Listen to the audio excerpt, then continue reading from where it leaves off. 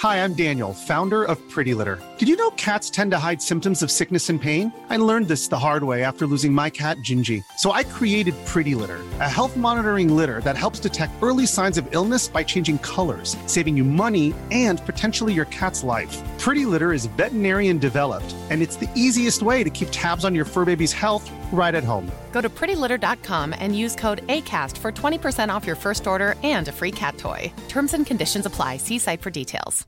Quality sleep is essential. That's why the Sleep Number Smart Bed is designed for your ever-evolving sleep needs. Need a bed that's firmer or softer on either side? Helps you sleep at a comfortable temperature? Sleep Number Smart Beds let you individualize your comfort, so you sleep better together. J.D. Power ranks Sleep Number number 1 in customer satisfaction with mattresses purchased in-store. And now save 40% on the Sleep Number Limited Edition Smart Bed for a limited time. For J.D. Power 2023 award information, visit jdpower.com/awards. Only at Sleep Number stores or sleepnumber.com.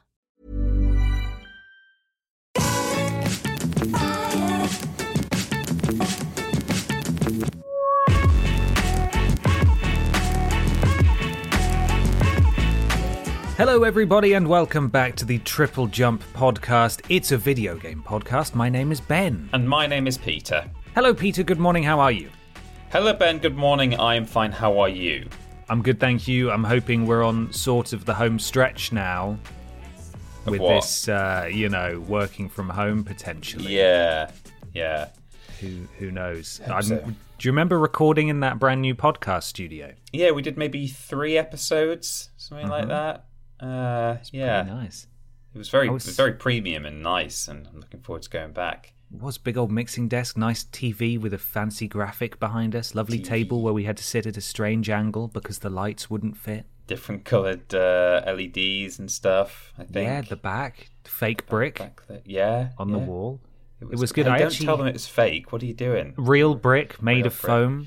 Yeah. They are real foam bricks. They're just not. Well, they're not even coat. that, actually, because they're just flat, aren't they? It's just the face of the brick. It's not wallpaper. like this. Yeah, it's not like it's not made out of mega blocks or anything. Yeah, like that. I had a bit of a stress dream last night when I was going to bed. I was thinking about when we go back to the office. Yeah. Which, just to be clear, there is no roadmap for that. No. We're just hoping it happens this year. We just know that soon we'll have a vaccine and a microchip inside our bodies, and then we'll be okay to go back. We'll be ready to roll. Yeah. And Weatherspoons will be open. And we can all cough on each other in Weatherspoons. Yeah. But I was having a bit of a stress dream because I was thinking, I cannot remember how to operate that mixer. We only just learned, and now it's been over a year, and I can't remember which buttons to press.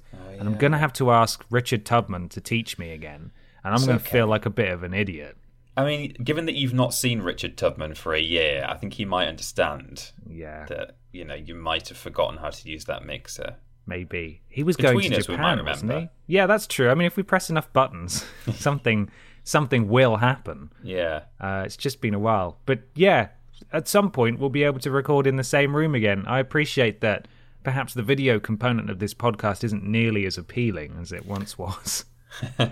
People are probably really enjoying the Where We're Walking, and you'll have to remove that from the running order. I know. Oh. The big ugly font. Where are we walking? We could have that on the TV in the background, though. It could just be, we could animate a different thing every week ahead of time. Oh, goodness. Doesn't that sound like fun? Yeah. Everyone would love that.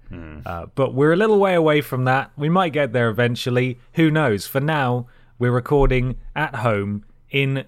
You're not in a bedroom, are you? You have a special room. It's a spare bedroom. At the moment, there's no bed in it because we moved into this during lockdown. I was like, well, we're not putting a bed in here. This is my office. But yeah, it's a spare room.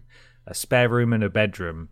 And this is where we're going to do the Triple Jump video game podcast from for the foreseeable as we continue into the second full year of lockdown. I'm trying to remember when we actually started working from home. It was towards the end of this month, wasn't it? It wasn't like early March. No, it was like tail end of March, early April. You started working from home just before the rest of us because you I did. Went home feeling a bit queasums on it wasn't Thursday COVID, or Friday or something. Thankfully, it was not COVID. What was the? Hang on, I remember actually. I'm gonna do some quick searches now, right? Because I did a BioShock stream from home. Let's see, BioShock Part 3. It might be Part 3. Yes, here we go. It aired on the 17th of March. Was my first stream from home. Wow, okay. So it might have been just before that. So we're closing in on a year. We are, sure. yeah. There's a clip of me from my last stream from the office. You'd already gone home that week. And I say something like, yeah, I think so. Like Ben at the moment is working from home. And I think we're all probably going to be working from home as of next week for a short time or something. So it might have been the next day. For a short time, yeah. My Tuesday, when I used to stream on a Tuesday, it might have been the next day that we got the go home order. Yeah, that could have been it. Maybe you didn't come in on the Monday. I did my stream, and then I don't know. Wow, it's crazy to think about. Anyway, I had a bit of an existential crisis opening up the NHS app yesterday, and it said there is a national lockdown in your area, and I was like, oh God, there is, isn't there? I can't go anywhere. Forgot about that for a brief minute. It was like just la la la la la, living in my little house bubble. Yeah, and I was like, oh man, better play video games, I suppose. And now it's time to talk about them. This is the Triple Jump Video Game Podcast. Of course, we are sponsored each and every week by a very real sponsor. A sponsor, in fact, that I just realised it is my responsibility to read out, which presents some issues because I forgot. What Ben means by that, and I'll just fill while Ben has a hunt around for the ad read, is that Ben has an ad read that was emailed to us by a real sponsor, but all he's done is forgotten to print out that ad read to read now as an ad. It's not that he's forgotten to, like, I don't know, make one up or something. No, absolutely not. No. Have you got it yet, or do you need... Yes, I've got it. It's bad, though. That's okay. So, do you know how in some parts of, I want to say America, you can... It's okay to hunt the boars because they're destructive and they breed a lot. Right. Call of Duty has sponsored cleanup efforts because of the damage to farmers' crops and lands. Has it? And so, yes, they have. And it's an initiative called, I bet you can't guess it. No, I've no idea what's coming. Call of Duty Boar Zone. Oh, wow. And if you sign up, you can get some really cool night vision goggles and then just go and kill some animals. Kill some boar. Yeah, that's real. That's a real sponsor. And good. It's not real, Peter. It's not. Thank the Lord. What a relief. Don't know if you could tell that was not real, but it's not real. Of course, it is illegal to kill boar anywhere because boar are famously nice animals. I think it is in the UK, I would have thought, but I don't think it is in America. They're very polite, good boys and girls. Yeah, very the well wild behaved. Adjective that comes before is a gross misrepresentation of what they're like. They should be called polite boar, I think. I think so. Yeah. Nice boars. Although, whenever they talk about it in medieval fantasy or in historical accounts when they have feasts, how delicious did roast wild boar sound? Oh, yeah, with a big apple in its mouth. Yeah. Sitting on a plate, looking exactly like it's only just been killed. And, you know, is it edible inside? Hopefully, but whatever. Who knows? Could be full of farmers' crops. Which is precisely why it's dead in the first place. Exactly. Stupid boar. This is, as Ben said, the Triple Jump podcast, which is a veganism podcast where we talk about not killing wild animals and eating them. Boars are vegetarians, right?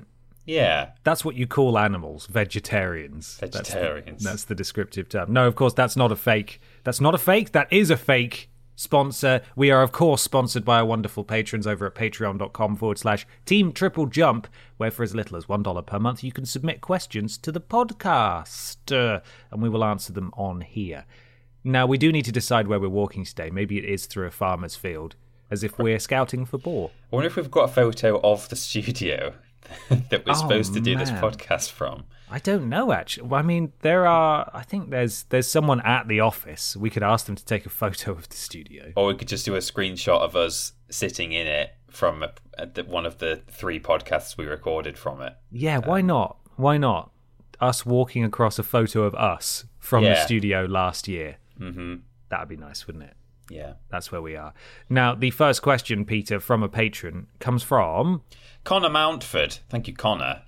Connor says, "Hey, lads. The island of Tsushima has welcomed the dev team for Ghost of Tsushima and basically praised them for bringing attention to the island's history. My question is, are there any times/places you'd like to see explored in games?" It says, but it probably means games. Obviously, Assassin's Creed does this, but it's not very historically accurate. Thoughts? ? Well, thank you, Connor. Thank you, Connor. I think to an extent, the good/bad people at Ubisoft, I suppose the developers aren't as bad as the publisher, but the good people at Ubisoft would maybe be a bit upset that you said it's not historically accurate. Now, I guess certainly the storylines are not, because they have Templars doing magic and waving sticks around and stuff. But men jumping off church roofs and not dying. Yeah, so the actual activities that go on there are not historically accurate at all. But I think a lot of work goes into really trying to use reference material and primary sources and stuff to make those things look relatively believable and true to history, as from what I've seen anyway in the making of videos. But anyway, that's all by the by. However, it does lead me into one of the time zones that I would love to see more in video games. I've talked about it before on the podcast. I'm a big fan of playing games set in Victorian, Dickensian cities. I mean, mainly London, I guess, but a kind of a big, smoky, dingy, almost, I guess, not steampunk. I think there's a subgenre that's not steampunk called gas lamp punk or gas lamp. I mean, it's a diesel punk. Well, there's lots of punks, aren't there? Diesel is when there's big weird space trains going around and stuff like that, I think. But it is gas punk. Gas punk, or there's gas lamp fantasy, which is obviously a subgenre of fantasy rather than a history. But in any case, where there's big pea soup fog in going across the cobbles through the Victorian slums and stuff. I think it's a really cool atmospheric setting, and I very much enjoyed Assassin's Creed Syndicate for a while, until I realised, hey, it's an Assassin's Creed game. I've got to run around and just kill loads of people and tail people and engage in this story about the Templars that I've never been interested in from the beginning of the series. So, I'd like to see more of that. I mean, The Order 1886 was, that was, again, it was in a fantasy setting, but it was based on sort of Victorian England. So I'd like to see a historically accurate London, maybe a Sherlock Holmes game, or something like that. That'd be cool. The other one, geographically close to home, that I'd love to see, which is probably not going to happen for a long time now, off the back of the latest Assassin's Creed game, is pre-Roman Britain. So we're only a few hundred years out with Valhalla, which is a shame, because now I know that Assassin's Creed are not going to be doing a Celtic Assassin's Creed for a long time, if ever. But yeah, I think the pre-Roman religion of Britain and Northern Europe, Northwest Europe, is quite interesting. Is that Boudica and that? Yeah, Boudicca? Well, she was resistance against the Roman invasion, so that was literally That'd be the a transition. Pretty cool time as well. Actually, I'd like to see that. Yeah. So that was the transition period from into Roman times. But before that was, I don't know any historical figures from that time, but it's it's associated with just the quote unquote pagan gods and yeah, I think it's interesting, and there was actually a little bit of that in Valhalla. You could go to the sort of the pagan sites. There were a few of those to visit, but obviously it was set much after the golden era of those people. So I'd like to see that as well. The only other one I've got as well, I thought I should pick one from that's not in England. I'd really like to see a game, and I'm sure there are some, but maybe a really big AAA open world game set around the Arctic Circle. Okay. With Inuit culture. You could learn about. I know precious little about that part of the world and those people, and even just putting aside the anthropology of it, I think the natural landscape up there is always breathtaking when you see it on TV. And they've got some cool animals. They've got like polar bears and orcas and narwhals and walruses, reindeer, wolves. It's all interesting stuff. And you've got the Northern Lights. It'd be like Skyrim, but in the real world, and maybe better. Maybe. Skyrim as a setting, I didn't actually dig that much. It was very, I don't know, it was very bleak. I think you could make a non-bleak tundra if you wanted to. And I'd really be interested to just learn more about that part of the world, either historically or even in a modern setting, but probably historically would be even better, because I'm ignorant and I don't know these things, and I'd like to. Absolutely. We do have to be careful in our desires, in that if we want it to be too real, it ends up becoming Kingdom Come Deliverance, which was a bit too realistic to really be hugely enjoyable. Well, funnily enough, that is an answer to a question coming up later in the podcast for me. Okay. Well, we'll get to that then. But I think, as you've explored there, neither of us can pretend to be experts on various periods in time, like a lot of people. But that's why these sorts of games can be such powerful learning tools. And I've leaned more into sort of the Assassin's Creed style of storytelling, in that it is set in a real time period, and it's accurate as much as a game about assassins can be, but it's still, there are elements of it being a bit fantastical to make it not that it wouldn't be unenjoyable. But even Ghost of Tsushima, plays fast and loose with the history of the Mongol invasion to make it more engaging from a fictional standpoint.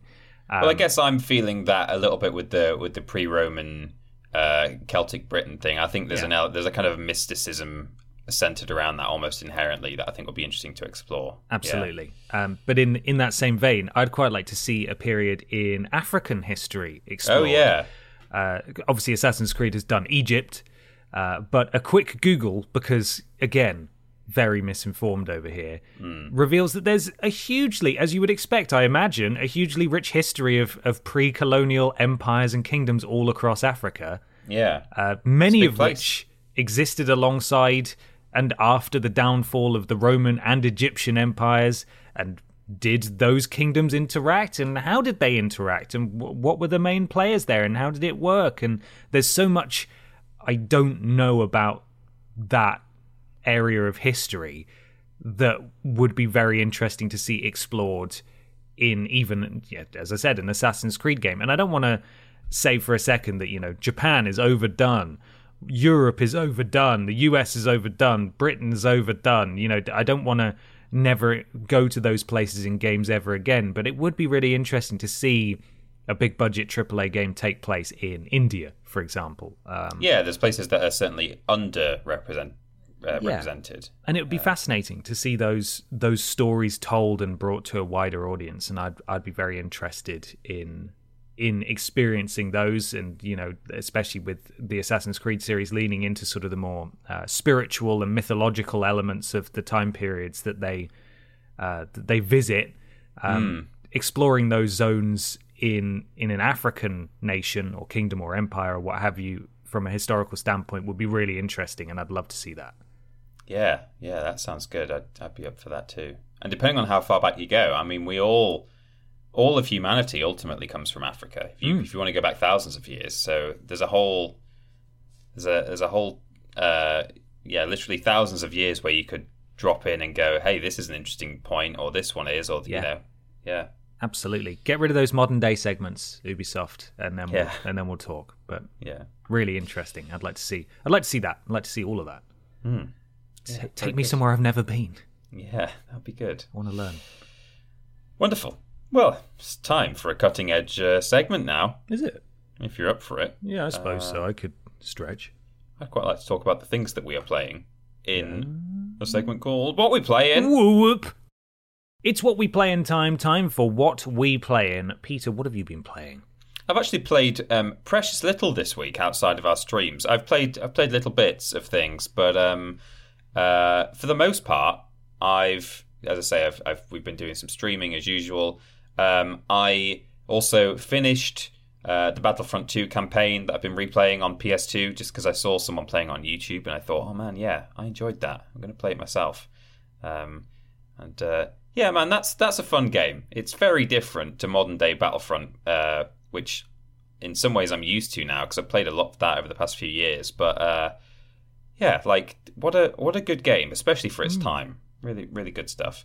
But outside of that, I played some more Jackbox the other day with friends. We've made it. I mean, it's not quite a weekly or a regular. We don't do it at regular intervals, but we just do it every so often when everyone's free. Like, oh, should we do some Jackbox this week? Man, that game, you can just hop in and out whenever you like, and it's. I don't think we've had anything. Considering we've played games of Jackbox together, like maybe a dozen times over the past lockdown, we have not come across the same question or prompt, I don't think, on any of the games that we've played. I'm reasonably sure of that. So it's impressive. It is. It's great that like there's that much longevity in it and replayability, because we're only using the same party pack over and over. I think it's number 1. So you'd think by now we would have had the same thing, but seemingly not. There must be thousands of options. So I'm thoroughly enjoying that. I mean, thank God for things like Jackbox over lockdown. I could not do many more Zoom quizzes. We do the odd one with the family, which is nice because we tend to just do it when it's someone's birthday. So it's almost it's like a get together, but over Zoom, and we do a quiz. But I know that some people have been suffering over lockdown with like the weekly quiz every Friday. Come along, everyone. Yeah, that was definitely, I think, a fixture of a lot of people's lives for at least the first few months, until one brave family member stood up and said, I can't do this anymore. Yeah. So, I mean, it's all fun and games, like, for as long as everyone's up for it. But certainly, I think Jackbox really mixes it up rather than, like, just answering trivia questions over and over. Which some people are just better at than others, and it's usually the same people who win every week. We discovered Quiplash not sort of halfway through this period of playing Jackbox together. Like, we would usually just go straight to Drawful, maybe do a bit of the lying one. I can't remember what it's called now. Fibbage. And we sort of skirted around Quiplash for a while just because like none of us have played it yet, and we were like, I don't know what that is. Let's not risk the next half hour being not good by playing that. And man, Quiplash is the best game. I know your list is out now, isn't it, on Jackbox Games? Is it? Yes, came out at the beginning of this week. Spoilers. I know where that one places in that list, and rightly so, I think, because that's a great game. So I would recommend Quiplash to anyone who's not tried it yet in Jackbox Party Pack 1. Is that might be one of the ones that they brought back a few times actually in later packs as well. So I think there's sequels. Check it out, yeah. But go watch that list. Yeah, on the channel now. Do. So that's really what I've been playing. Bit of PS2 and a bit of mobile. Bit of mobile. Mobile, yeah. Delightful. How about you? I have been playing Persona 5 Strikers, which I forgot to mention last week. I forgot to mention Control and Persona 5 Strikers last week because I have a brain like a sieve, apparently. And it's just started to click for me now, Persona 5 Strikers, and I am I'm like 11 hours in now, but when it started to click, I was about 8 hours in. And I suppose the biggest sin that game commits, and I want to clarify that this isn't a criticism of the game, and it's not it's nothing that could have been avoided either. But because it presents itself so much like Persona 5, it can fool you into thinking, sick, more Persona, let's do this. And it is more Persona, except for the entire combat system, obviously, which is completely different.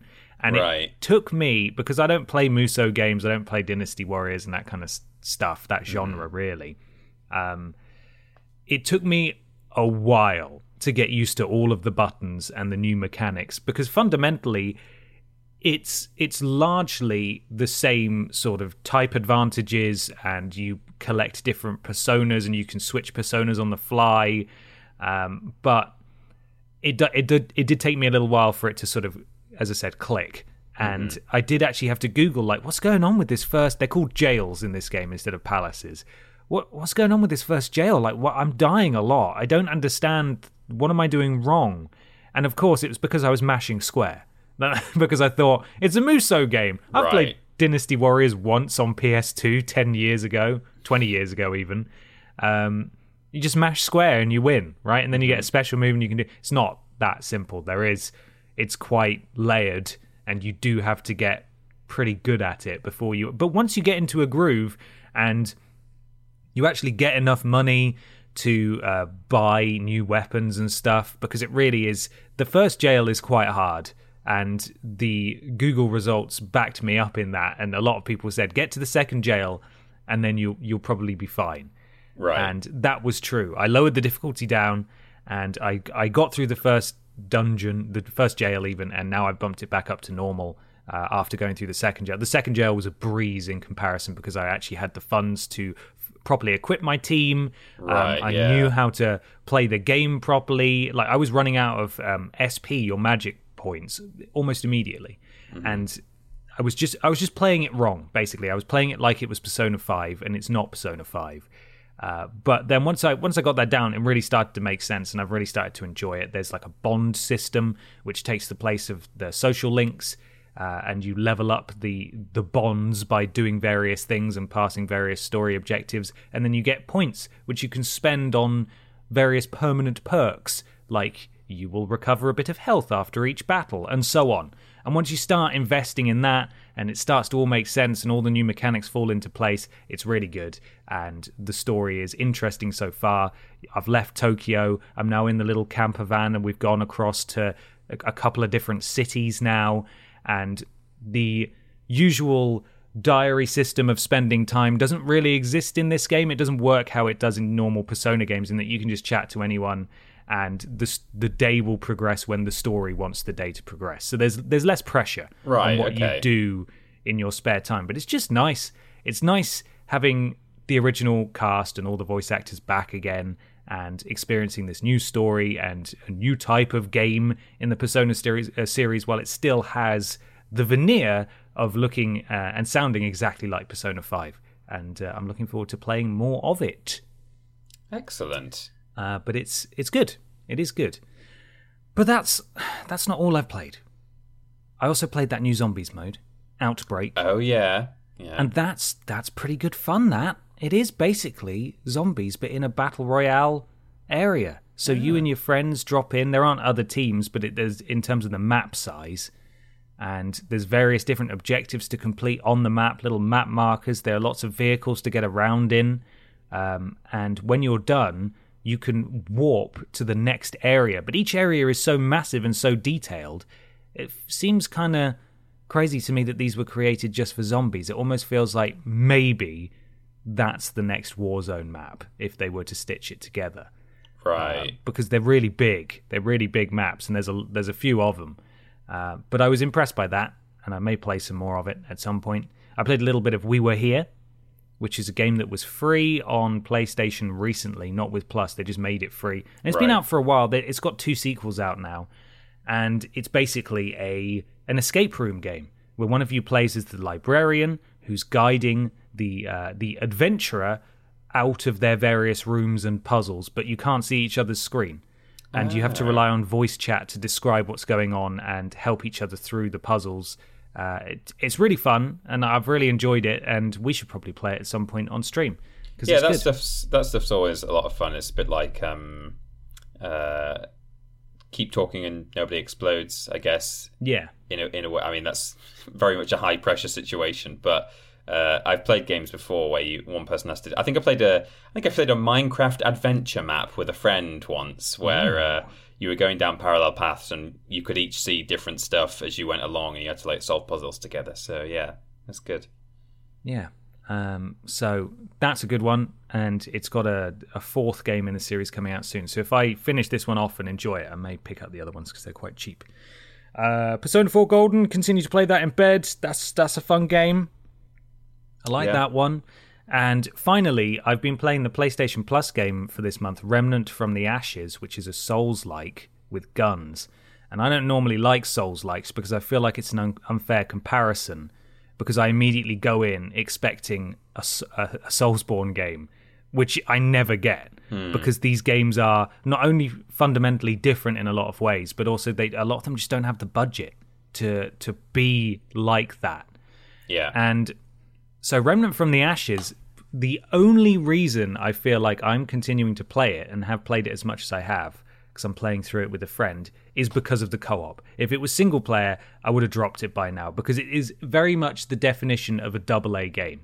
It's good and it's functional and I am enjoying it, but it's very beige. The level design is really quite bland, and the bosses they feel like a boardroom meeting. They've sat down and said, how do we make the bosses as challenging as those seen in the Soulsborne series? And their answer is throw a million things at them at once. Right. And honestly, the playing through the levels preceding the bosses is a walk in the park. And then you go into a boss and it's just like the biggest difficulty spike imaginable in a frustrating and unfair way.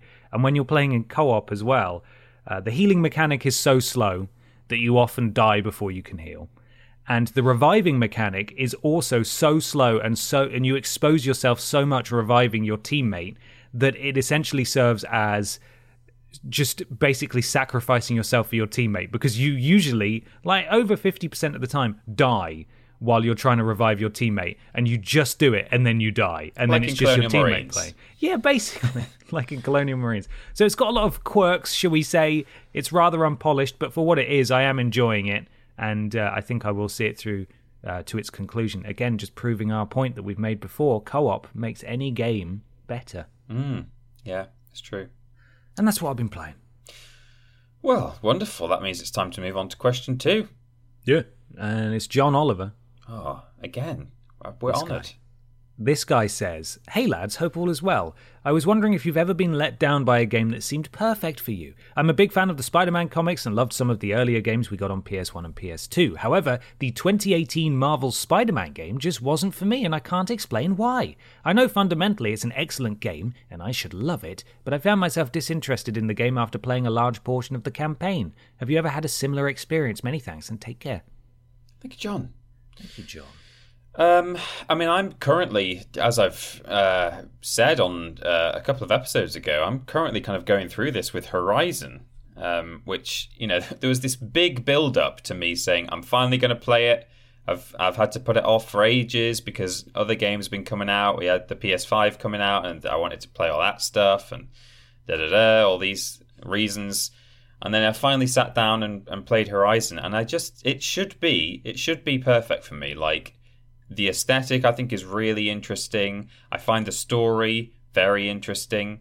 And I know, just from other people who've played it, that it's supposed to be a very good quality game. It's a lot of people's... It's up there with people's favourites on PS4 of all time. But I think it is partly just to do with where I am right now, or where I was at the time that I started the game. I think I wasn't ready, as I said at the time, for an open world game, non-linear. Like the most recent big game that I had played was probably The Last of Us Part 2. Although no, I suppose I played Miles Morales as well, which is, it's open world to an extent, although it's still kind of directed, I suppose. Like, you can't.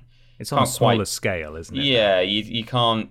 I don't think you can really be overwhelmed by what's going on in New York in Miles Morales, because you can just very easily go from A to B and play the game almost in a linear fashion.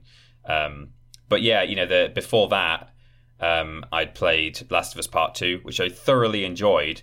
But I think one of the things I did enjoy about it was that it just sort of told me where I'm going next, and this is what we're doing, and follow this corridor effectively. Mm-hmm. So I found Horizon a little bit overwhelming, and I'm sure if I go back to it at the right moment, I'll get more out of it. But So that's a kind of an ongoing one. But the other thing I was going to say for this question was Kingdom Come Deliverance. Nice. So it should have been perfect for me in that another time period I love playing in video games is sort of the medieval period or the Dark Ages. And I didn't mention it in question 1 because there's lots of games that do that in their own way. So I don't think we need to see another one soon. But that game should have been ideal. People were talking about how it was going to be kind of like Oblivion, but set in a real world situation. And I knew going in as well that it was like very much centered around this real period of European history. It was like Bohemia, and it like involved the Hungarian like royalty or some. I don't really remember anymore. But like I knew going in that it was based on this thing, so that didn't take me by surprise. But it was just a bit. It almost felt like a survival game. I seem to remember it having lots of little bits of micromanagement. Like, I think you had to... I honestly, I can't even remember at this point, but I remember being so put off by all of the stats in my menus and all of the things I had to juggle around. And yeah, I wanted a world like that to play in, like that kind of a sandbox, this big medieval world that had been very lovingly created and very realistically done, but without everything that it came with in terms of managing your own character. And like, it was a bit too RPG heavy for me, and I think a lot of people found that it was a highly anticipated game, and I seem to remember it not going down as well as people had hoped. I might look up actually how it reviewed on Metacritic, but yeah, that one I really thought I would love, and I didn't end up loving it in the end, which was a shame. It's a shame. It sort of looked like realistic Oblivion, didn't it? Which yeah, drew a lot of people in. Yeah. I think it reviewed okay, but it sold really well. I think it did over 1 million copies for a relatively small studio, and I think they are working on a sequel. Right. But as we spoke about in the first question, I think there is a point where games like that are trying to be realistic do... They sort of cross over. They present themselves when they're presenting themselves as sort of a mainstream game. They can ultimately take things a bit too far, to the point that where mainstream game players who aren't interested in the more specialist genres play a game like that can discover very quickly that it's actually not for them. Yeah. And that seemingly was the case here for a number of people. That's not to say it doesn't have an audience, and it's clearly perfect for a very specific type of RPG enthusiast, but yeah. It wasn't Oblivion, was it? No, and as much as I agree with the comparison. I think I knew going in what to expect in some of the ways that it wasn't going to be Oblivion, but in other ways it did kind of surprise me. I'm looking at I've got it on Metacritic here. I find this unsurprising. So you're right that on PC it got 76%, which is, that's all right. It's green coloured on Metacritic. On PS4 it got a very nice 69, which is amber. Excellent. And in some ways I can see why PC players, broadly speaking, would enjoy that game more than console players, or that console players would be a bit more disappointed with it, because I think although there's a lot of crossover and there are many games that are released on both platforms to the same level of success, I think I'd like to think some people would agree with me that like there are more people who play PC games who like micromanagement and that kind of thing, whereas there are maybe more people who play console games that prefer something with a bit more focus and a bit more direction. And actually, in some ways, that probably just comes down to the hardware. Like, it's easier to play with a load of stats and things, not necessarily in Kingdom Come Deliverance, but in, RTSs or whatever, when you've got a mouse and keyboard. Mm-hmm. And so I think there's like maybe a predisposition in PC gamers to perhaps get a little more out of a game if it's got that level of detail.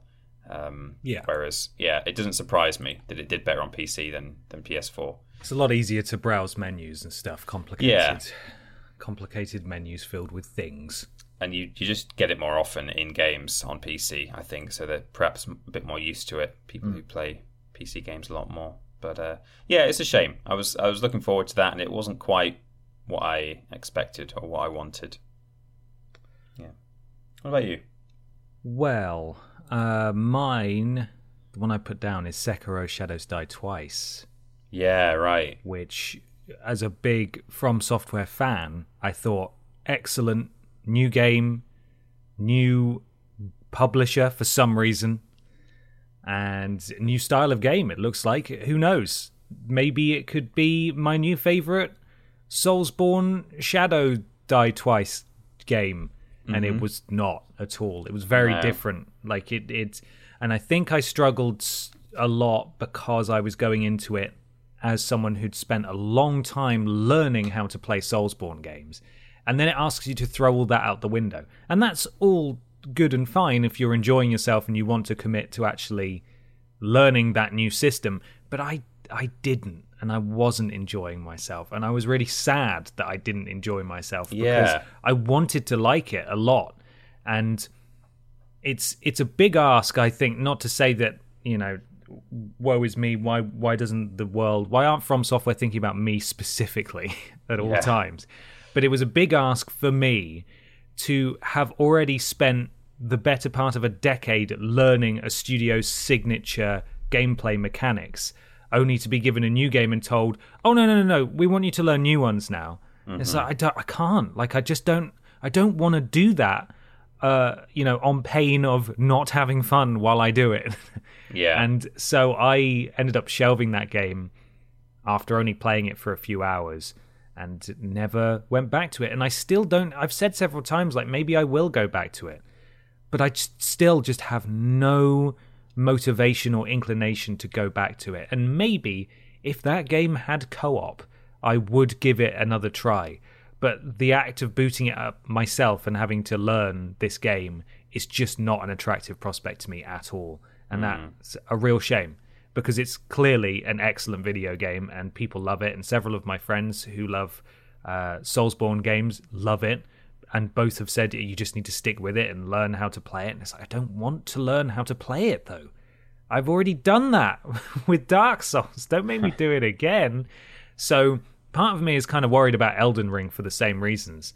And I'm really hoping that it is Soulsborne-style combat, at the very least, so that I don't have to... I can enjoy it and not have to learn something all over again. Or I should say unlearn how to play Dark Souls games and Bloodborne games or whatever. So hopefully, especially with that leaked footage, if it's real, the Elden Ring is more of a return to their usual gameplay, because Sekiro really lost me on that front. I was in on everything else apart from the gameplay, which is obviously one of the most important parts of a game. Yeah, I just couldn't get into it, and I was frustrated, and I didn't want to play anymore, and I still don't want to play, and that's such a shame. It is, yeah. I remember thinking that at the time when you first sort of, you kind of gave your very first impressions of it, and you were like, I'm not quite sure. And I was like, okay, well, I'm sure you'll come round to it, you'll warm up to it, and then, just the more you spoke about it, you were like, still just not getting it. I was like, oh, that's a shame, because I know it's supposed to be your thing. It is. It wasn't really. From Software games are supposed to be, and now, as I've said before, I've realised that actually it's just Soulsborne games are my thing. And FromSoft can make things that I don't like, and that's okay. Yeah, maybe you should play Kingsfield. Maybe I should. Let's take it back. Or that terrible ninja game they made for the Xbox 360 as well. Yeah. Before Dark Souls. That'd be fun. Anyway, it's time to move on, Peter. It is. Let me just reach across my desk. Yes, it's under my keyboard. I got it. Yes, it is. Time to move on. It's time to move on to something very strange. It's called Weird News.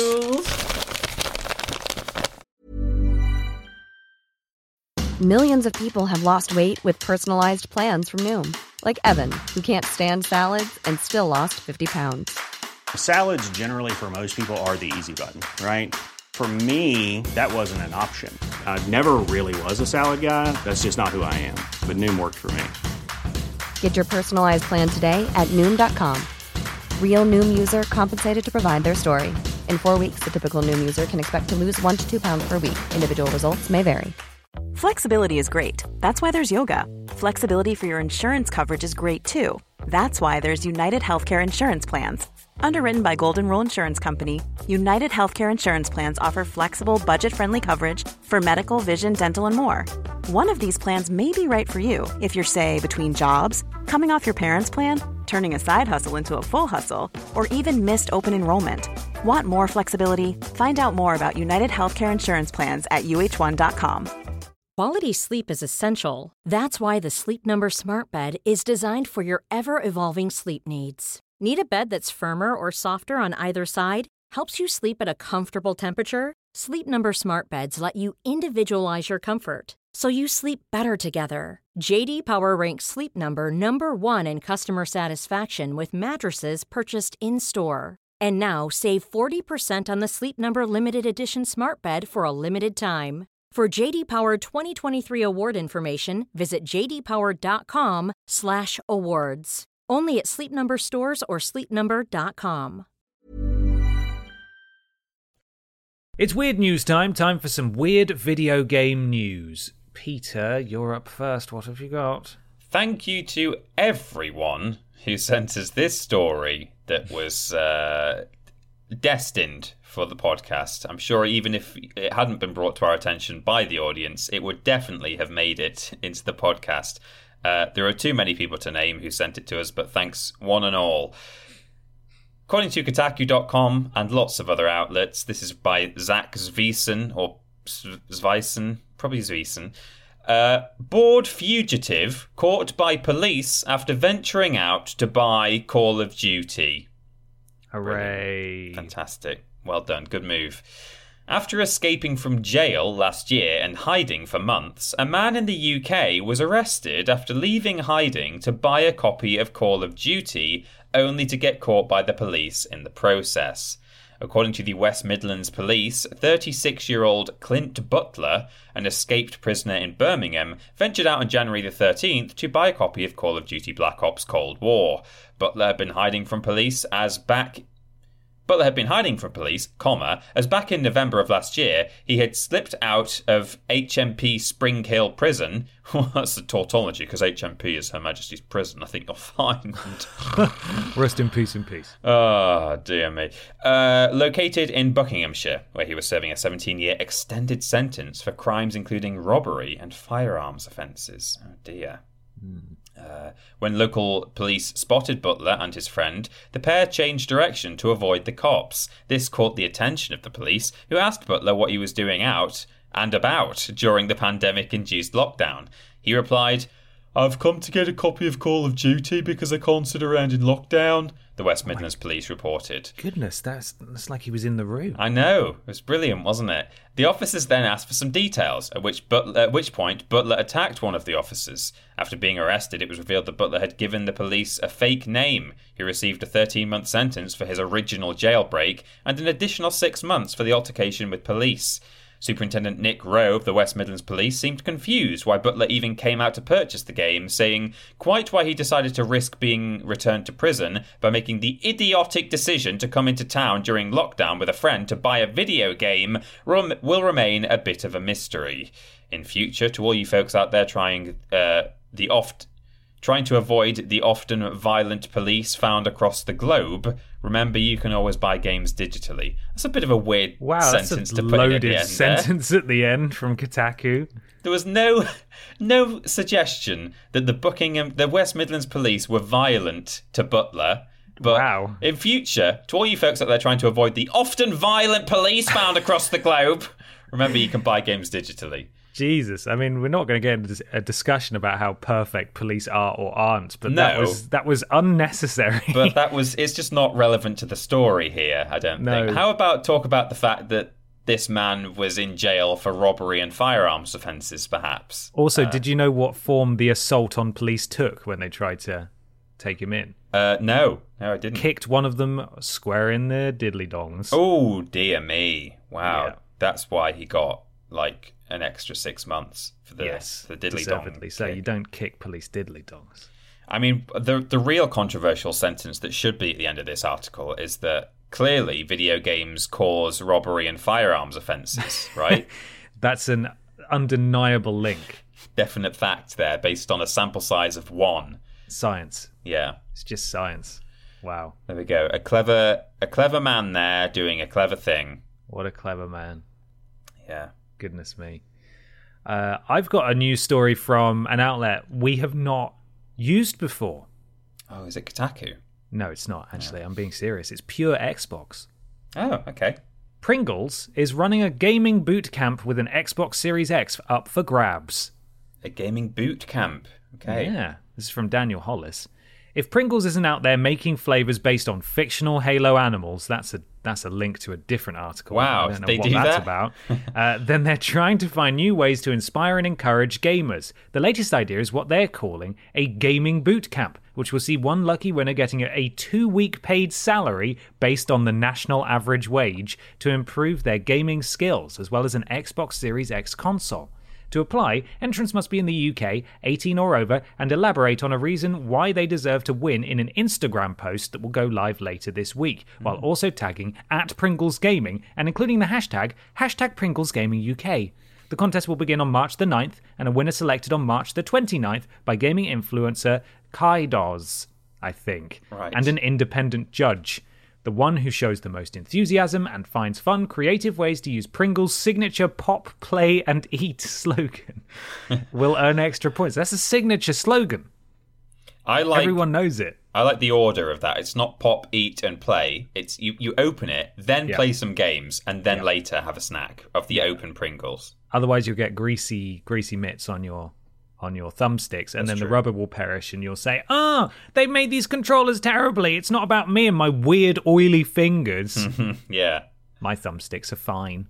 Along with the competition, a 2-week gaming plan has been crafted in collaboration with a well-being personal trainer, and it involves a mixture of a specific diet, gaming challenges, and regular exercise. To be honest, we could do with doing some of these tasks, so maybe we'll join in for the fun of it. Would you like to hear about the 2-week gaming plan? I mean, I hope the diet is just Pringles every day. It was put together with a dietitian, but Pringles are on there. Right. Because of course they are. Here's the photo. I'm sending it to you now on Slack of the diet plan. You've got morning stretches on Monday morning, porridge with blueberry and honey, and then it just says gaming sessions. Don't forget to stand for 3 minutes every hour. Afternoon, lunch, harissa roasted chicken with roasted vegetables. Gaming, don't forget to stand for 3 minutes every hour. Exercise, walk, aim for 4,000 steps. Snack, crudité with hummus. Crudité with hummus. Yeah, and then for dinner you got tofu curry with brown rice. People are going to be spending the wage that they're getting for this 2 weeks on just the ingredients alone. Well, but if you look to lunchtime on Tuesday, lunch on Tuesday is leftover tofu curry with brown rice. Yummy. Exercise in the afternoon on Tuesday is just listed as full body workout. Yeah. I don't know what that is, but you do have chicken salad with crumbled feta for dinner. And then on Wednesday you have leftover chicken salad with crumbled feta for lunch. I think, is it every day you just have yesterday's tea for lunch? Is that how it works? No, the next day you have pesto salmon with roasted vegetables, which does sound delicious. You do. Exercise, quick walk, snack, chocolate rice cakes. But I do enjoy on Wednesday and Friday for a snack. It's a 30-gram. It just says 30-gram Pringles. Yeah, which is what I don't know how big a regular thing of Pringles is. Let's find out. Oh, look, Friday's treat day. You get a beef burger with sweet potato fries. Yummy. Oh wow! So, 40 gram of Pringles is the mini cans that you can get. Yeah. So it's people also ask, how many Pringles is 30 grams? Roughly 13 crisps. Right. Roughly. So you can have 13 Pringles on a Wednesday. I like that on the weekend, there's just a column for weekend instead of a separate one for Saturday and Sunday. Yes. And there's no mention of food at all. It's like the inverse Butterfield diet plan. What an absurd assumption that whoever wins this thing is going to follow this guide at all, and they aren't just going to sit on their ass and presumably eat the pallet of Pringles that they get for free while playing Call of Duty all day, because that's what I would do. Mm-hmm. I'm not eating my tofu curry, my crumbled feta, my full body workout. Why is some of the text highlighted under Monday? I think that was a bad screenshot. A bad screenshot on the part of the article writer. Entirely possible, but they'd selected some when they did it. But anyway, if you're feeling lucky, then be sure to have a pop on Instagram and use your Pringles-inspired creativity to show why you're the best person for the job. As for us, you'll probably find us munching on them while playing games, maybe with a little exercise thrown in. 30, so there we are. 30 grams? No, I'll have a 1 kilo. 1 kilo tube. I think I'll have 30 crisps. Thank you. Yes, a pallet of Pringles. So that competition is now live in the UK. So if anyone applies, let us know. Yeah. You should do it. I don't have Instagram anymore, but you should do it, Peter, I think, just for the lols. Are you suggesting I need to go to boot camp, Ben? Is that what you're saying? No, I don't think you can get any better at anything. At crumbled feta or full body workouts. Full body workouts. I just think for the memes, you should do it because it would be a funny post, because you need to show the most enthusiasm and find fun, creative ways to use Pringle's signature pop, play, and eat slogan. So I think you're the man for the job, quite frankly. It would be funny if I could be asked. But I mean, maybe that's symptomatic of the fact that I do need to go to boot camp, is that I can't even be bothered to try and get myself into boot camp for free. So no, we've reached the point in lockdown now where motivation's it's not fun anymore. I'd have to get dressed at the very least if I was going to do an Instagram post. I'm still wearing my pajama top. Yeah, I'm in a dressing gown at the moment. It's great. I'm feeling really comfy. Obscene, right? Like, I've got clothes on underneath it. Don't worry, but I'm feeling cozy. Presumably, this 2 week off from work, because you'd also need to book 2 weeks off from work. How does this even? This assumes that the person who wins is like in full-time employment, right? Yeah. So this is just not feasible for anyone. I always wondered that about people who go on like Big Brother, or I don't know why it was the first thing that came to mind, but people who are on TV for like an extended period of time, or they go to a retreat for a month. Like, I know some people take a sabbatical, but I don't think how does it work? The typical audience for a Pringles game competition are probably not going to be in an employed position where they can just say, "Hello, can I have a sabbatical, please?" Yes. I need to work on my 2 week gaming plan. You understand? Yeah. Right? Imagine going to your boss and saying, "I haven't won, but I just want to give you a heads up that I am going to try and win a Pringles competition, and I might need 2 weeks off." And they will say, "What are you talking about? I will see you on Monday." Yeah. If you walk out that door, you're not coming back. You're not coming back. I'll see to it you never work in this town again. Yeah. Pringles Skyber. Unbelievable. Anyway, it'd be very awkward if you worked for Walkers or something, wouldn't it? Oh boy. Lay's. Yeah, no, that wouldn't be good. How embarrassing. Let's move on to the next question. Yes, let's. It's from Jack Caboose 97. Is it my turn to read? Yes, it is. Yeah, I think it is. Hey guys, or girls, I hope you're keeping safe and well. I was watching a video about a blind gentleman completing Ocarina of Time and then in parentheses it says, unrelated, obviously, I saw a debate about Control's accessibility settings and how you can platinum the game in a sort of God mode state. Not to mention, finally, Last of Us 2 receiving heavy praise, and rightly so, for its inclusivity and accessibility. My question to you is, currently, do you think games are doing enough to include the disabled community? And what do you foresee the future?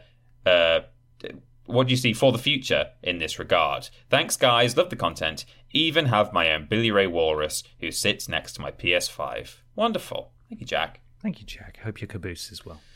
Yeah.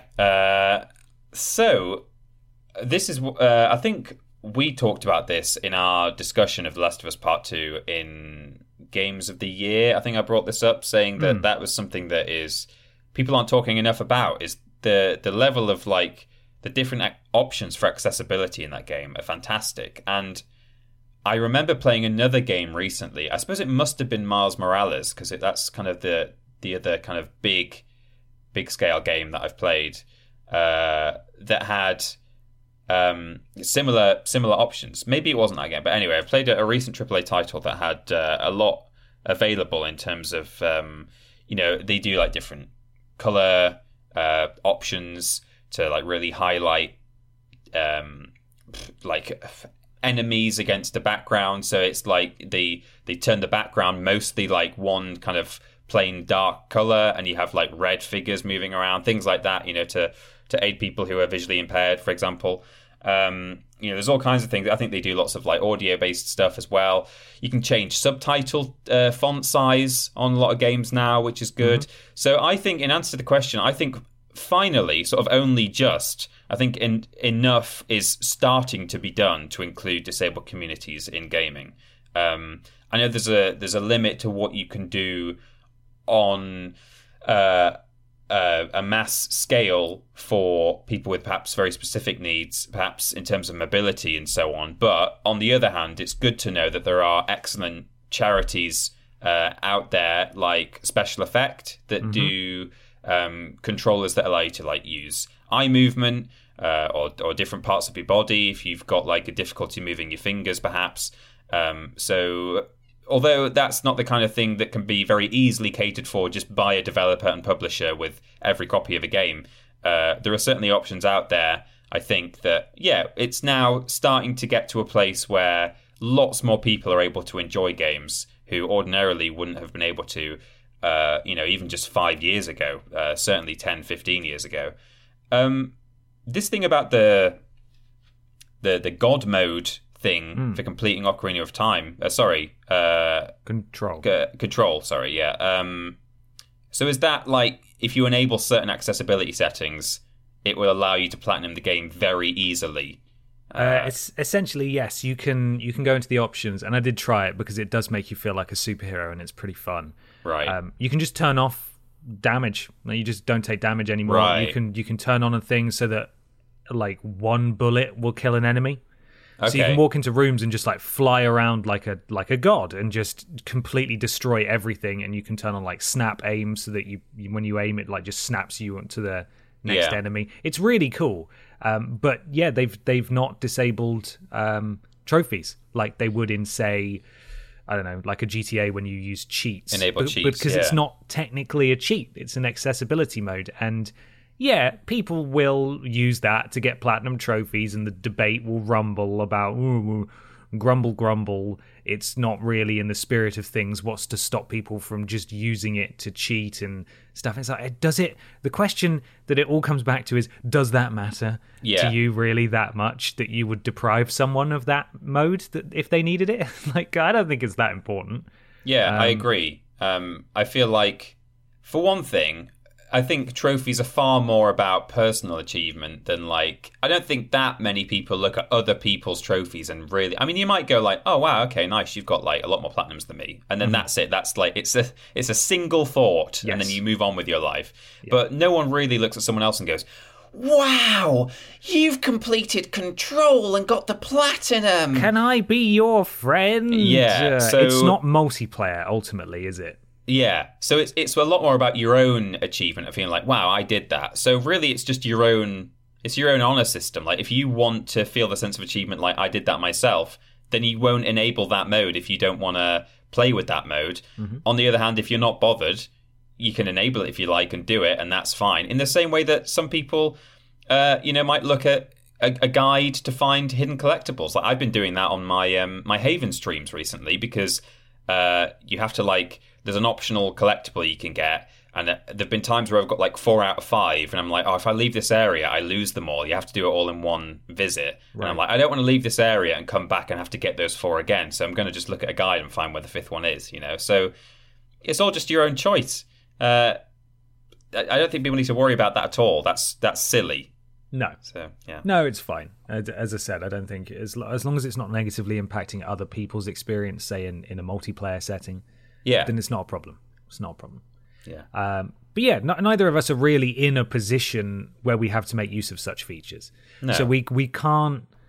Neither of us can speak on it from a matter of personal perspective or experience. But as you've said, things certainly seem to be improving.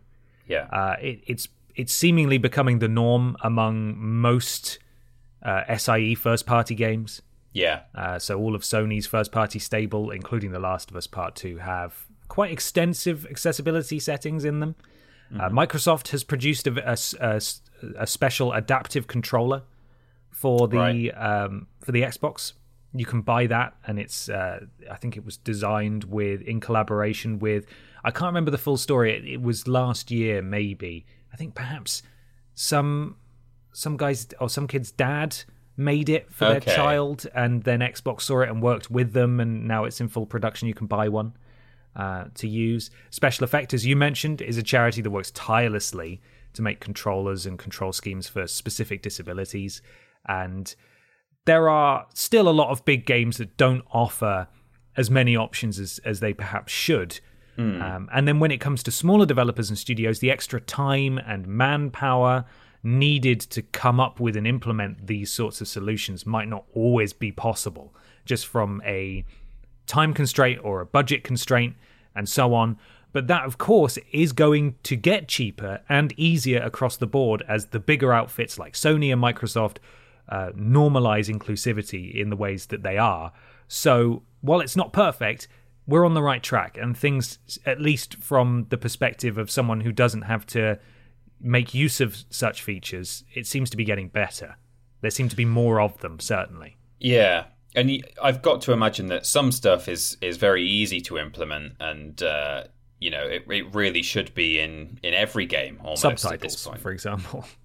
Well, yeah, subtitles even just being an option like throughout the game. Sometimes it's like you can only get them in cutscenes, or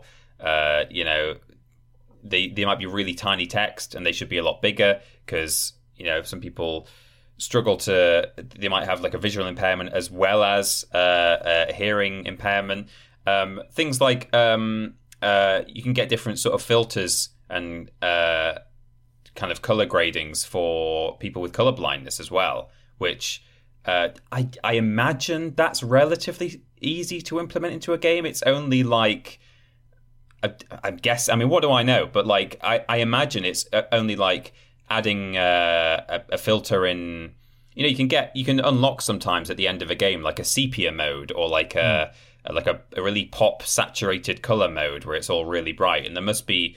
I think it has got to be fairly straightforward to just put some stuff in there that says, okay, well, these shades should actually be changed to these shades so that they're easier to see, and so there are things that I think really there's not much of an excuse anymore for them to not be included. So we've still got a way to go because not every game is doing this, and every game should be doing this in terms of, as you say, subtitles and some of the other things that must be simple to implement. But it seems to be going in the right direction, which is a good thing. Absolutely. And if you're making use of these features, reach out. Let us know how you're finding them. How have things improved in recent years? We'd love to hear from you. Let us know. Mm-hmm. Yeah. Peter, it's time to move on to something rather large. It is. It's the big discussion. Big discussion. Big discussion time. It's time for the big discussion. This week's big discussion comes from Danny Lucas, who says, "Good day. What is a game that you love but would change a major mechanic of? I've been playing the Final Fantasy VII Remake and love it, but I've never been a fan of Square's action battle systems, and this dislike continues with the remake. I feel like they could have done something really cool with a modern turn-based battle system, such as what Persona 5 did. Cheers." Really just several questions bashing on Ben's favourite games this week. That's fine. Yeah. Don't worry about it, Danny. I understand that, though. Like, Persona 5's battle system, while turn-based, is a really good turn-based battle system with lots of nuance and skill in terms of, doing it right, and it's flashy and it looks cool. And I really liked Final Fantasy VII Remake's battle system, but if you didn't, that's okay. Yeah. I mean, for me, I came up with a couple. This doesn't feel like. This feels less like they made a stylistic choice, and really there was a massive oversight. And I complained about this at the time, and I continue to complain about this because they're still not fixing it in patches or the upcoming new versions on Switch and PC or whatever. Crash Bandicoot 4, it's about time. In order to get certain achievements or collectibles or things in a level, you have to do it in one life, right? And in other games where you've had to do things in one life, for example, in Crash Warped, and I think in Crash 2 as well, there are these death route platforms that you can ride. And they're called death route platforms because you have to get to a certain point in a level and you hop onto a platform that has appeared there and it takes you, like flies away and takes you to a new part of the level, the death route, which is really hard to complete. And at the end you get a gem and it's great. Now, if you die while you're trying to get to the death route platform, if you've not got any checkpoints yet and it takes you back to the start of the level, right to the beginning, I believe the death route platform will still be there if you just keep dying and going back to the start like that. It's only if you grab a checkpoint between the start and the death route platform that it disappears, because that makes sense. You're supposed to get there in one go. But if you're respawning right at the start of the level and get there in one go, you're getting there in one go. In Crash 4, however, if you die, it adds 1 to your death counter that they added into the game. They've got that death counter now.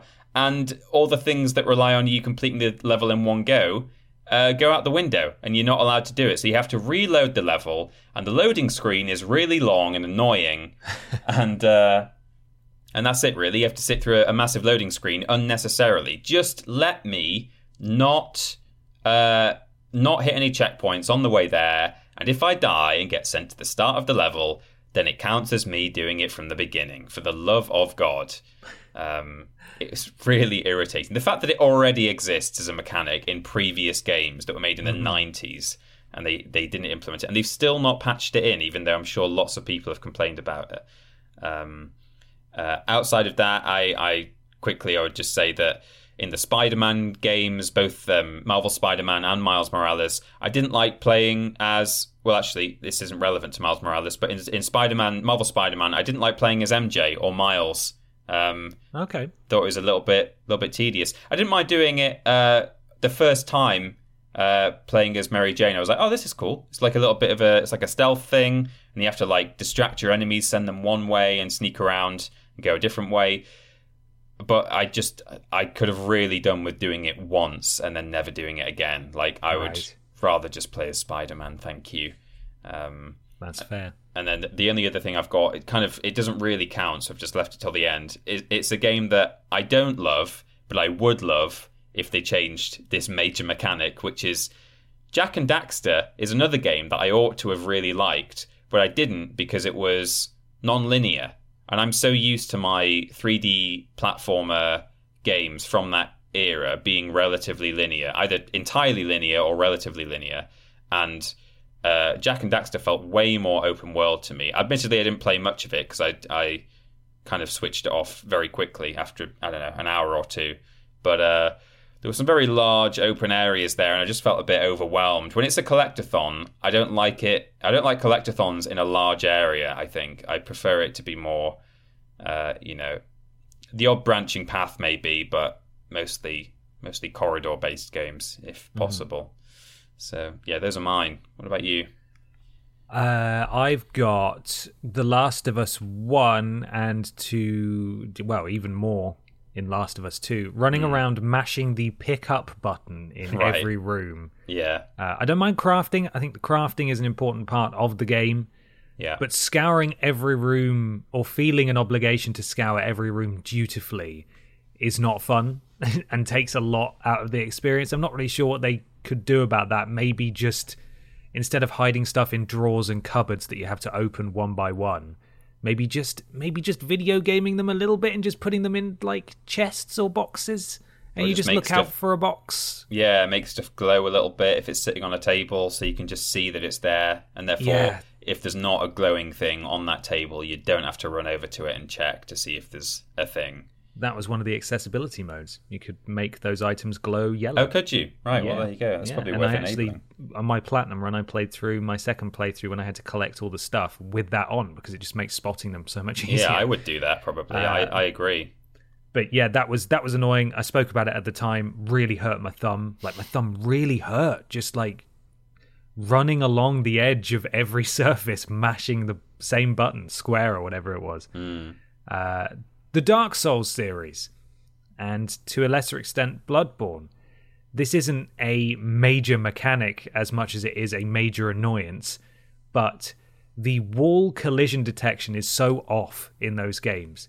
especially in tight corridors or buildings. Weapons, and if they're of a certain size, then they will hit the wall every time. But when you swing your weapon at an enemy, it just bounces off the wall. It just goes dung, and you don't hit them. You just bounce off the wall over and over again. And enemies can clip through the environments when they swing at you, and it doesn't matter. But you, when you swing at them, ding, and you just bounce back like an idiot. And I just hate that. That doesn't need to happen. Yeah. Stop that. If they can swing through walls, I should be able to swing through walls. Don't make me run through a corridor, like a tunnel or whatever, and have me put enemies in it. It's just unfair. Like, I can't hit them most of the time.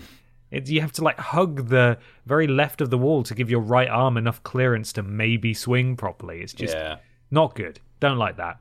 Finally, I'm sure you'll agree with this one, or maybe you won't.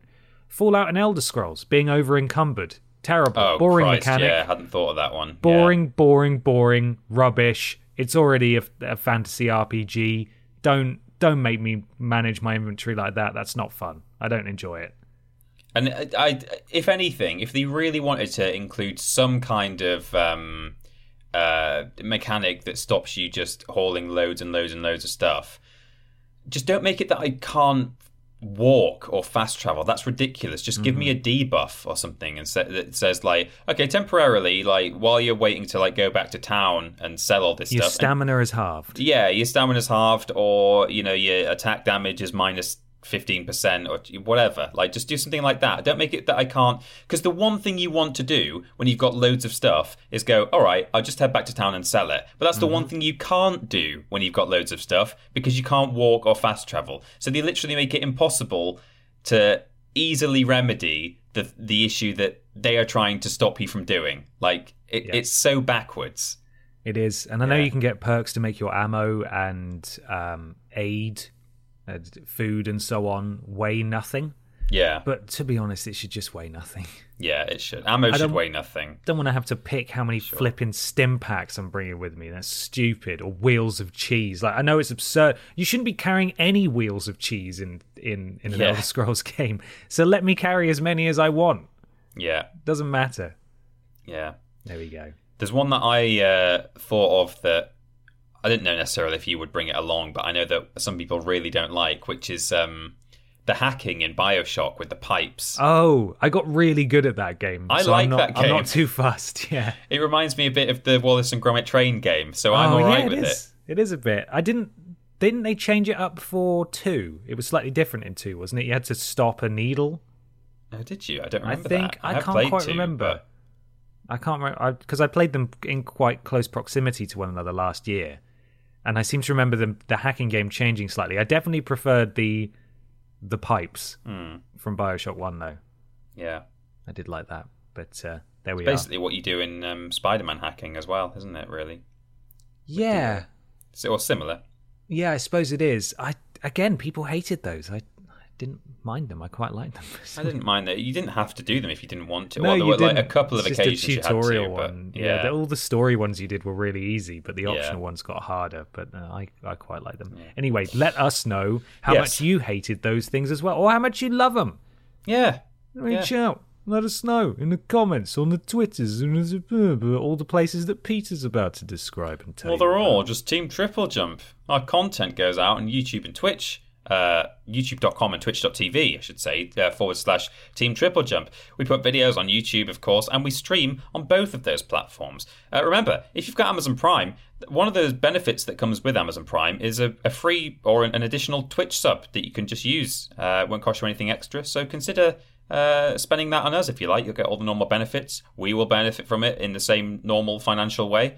And it's just bundled in, so do it. Why not? Thank you, Lobrotovich, Madstadactyl, and Trowling Badger for modding when we are streaming on Twitch and YouTube. We've got social media at twitter.com and facebook.com / Team Triple Jump. Luke looks after Facebook and does a great job. We've got a Patreon, patreon.com / Team Triple Jump. You can use that to ask questions on this podcast. You can get Worst Games Ever early. You can do lots of other things. Go and check it out. There's lots of tiers. They're all very interesting. We've got a Discord. A little quick link to get there is bit.ly / Team Triple Jump. Jack and Joe are the mods over there, keeping it clean and safe and happy. The podcast, if you're watching on YouTube, can be acquired in audio form via play.acast.com/s/triple-jump and all the usual podcast outlets as well. The website is triplej.mup. That's triplejU.mp. You can go to triplej.mup/VODs to watch all of our VODs, which are going on YouTube, separate channel. And on that channel, Pat is putting together weekly highlights. But don't go to the old shop. Go to triplejumpshop.com. That's a new URL. We've had it for a few weeks now. There's still the bits of the first drop available there. And I'm sure there's a new drop coming soon. So you can follow @TripleJumpShop on Twitter to stay up to date on that. Yeah, new merch, new shop. It's great. Absolutely. You can follow Peter on Instagram, where he'll soon be applying for a Pringles scholarship, and also on Twitter @ThatPeterAustin, and myself just on Twitter @confused_dude. We do lists every Tuesday and Thursday, streams every Monday, Thursday, and Friday. Thursday being the joint stream, Blaze It on YouTube. Monday and Friday being the solo streams on Twitch. First Games Weather is definitely what I didn't mean to say. Worst Games Ever is fortnightly. Friday for patrons, Sunday for everyone else. It is not a Worst Games Ever week this week. The podcast is every Saturday. We do shows, one every other week or thereabouts. Leave a review on iTunes, etc. It helps something to do with Al Gore's rhythms. We do appreciate it. Out this week, we have a new What It Means to Me, this time with Owen, editor extraordinaire from Cultaholic Wrestling. And you've probably seen his streams with Jack, where they manage the Cultaholic FC football team. Yeah. And he's here to talk all about Gears of War 3. It's a good video. It is a good video. I enjoyed it. Good story. A happy tale. Absolutely. But Peter, there's one other place you can go because we have some relatively big news, right? That's right, actually. So if you go to the website that we just mentioned, triplej.mup, there's a tab there for careers that is sometimes populated with ads, but mostly not because we're not constantly advertising. However, we're about to. So if all goes to plan, we will have job ads up there for a video editor, perhaps a writer. We're still working that one out. Probably, maybe, we'll see.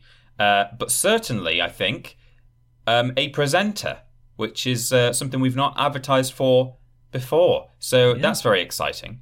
We're looking to bolster our presenting team, bring someone on who, we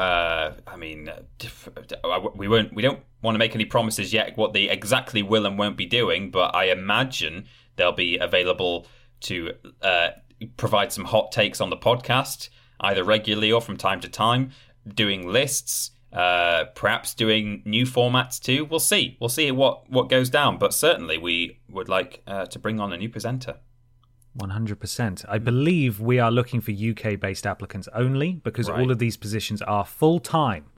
So the ideal goal would be, when it is safe to do so, would be to have these people join us in the office and work with us. So a video editor will be working with Peter. Full-time writer will be working with me. A presenter will be working with both of us and all of the team.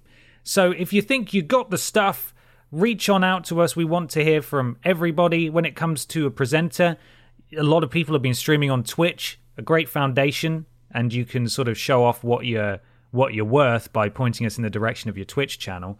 So fingers crossed, as we're recording, the job listings aren't live, but we have been assured that they will be live by the time this podcast comes out. Yeah, hence my tentative descriptions and reveal. Yeah, absolutely. If that's the case, and they are live, go there now, triplej.mup, probably /careers, but as Peter said, there's a careers tab you can just click on by going to the normal website and apply away. We look forward to hearing from you, and hopefully we look forward to returning to the office and having quite a sizable Triple Jump team there.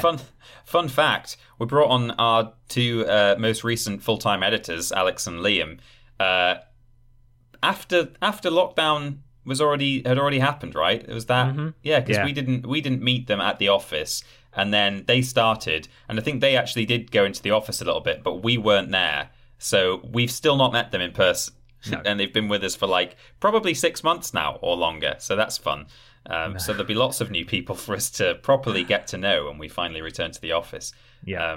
Should also say as well, you mentioned, Twitch channels are a good way to show yourself off if you're wanting to apply for the presenter role. Also, of course, if you've got a YouTube channel or you've done YouTube videos, link us to that. And I'm sure there'll be more detail in the brief on exactly what we want to see from you, because perhaps you don't have a Twitch or YouTube channel, but you do think that you've got what it takes. And so, I imagine, again, the advert hasn't been written yet, yes. But I imagine it will say, just put something together, like whatever you want, just to show off what you can do. So don't worry if you've not got a YouTube channel or a Twitch channel, because you'll be able to just make a thing to show yourself off. Of course. Yeah. And as always, with any job, we would urge those with experience to apply. Yeah. But as previously stated, a lot of people have started streaming on Twitch this last year, and what better way to show off what you may be capable of than by linking to a Twitch channel or streaming, just in general. So if you're interested, and this is, of course, talking about the presenting role, if you're interested, please do apply. We want to hear from you, and we look forward to welcoming 3, hopefully, new full-time staff to the team. Mm-hmm. And we wouldn't be able to do that if it weren't for all of your amazing support. Absolutely. Across all of the different outlets where you can support us that Peter described. We have grown quite significantly over the last 12 months, not just from a subscriber and view count base, but also from a team standpoint as well. Yeah. And all of that costs money. And that money largely comes from you watching adverts or supporting us on Patreon or subscribing to us on Twitch or donating during live streams, giving bits, all that kind of stuff. It all helps. So thank you. Merch too. Precisely. Absolutely. So yeah, thank you. Thank you, everyone. We're growing. We are. Yeah. TripleJ.mup. Go there. Do it. Go check it out. Tab. Good. Right, just time to talk about this week's sponsor, which of course, Call of Duty Boar Zone. Those boars, pesky. Yeah, eating all the farmer crops. Go shoot them with your licensed Call of Duty Boar Zone gun. Available fantastic. now. That's real. You won't be bored with the Call of Duty Boar Zone. But you will be gored if you're not very good. So very good. Very good. Okay, let's go. Bye, everyone. Definitely. Bye.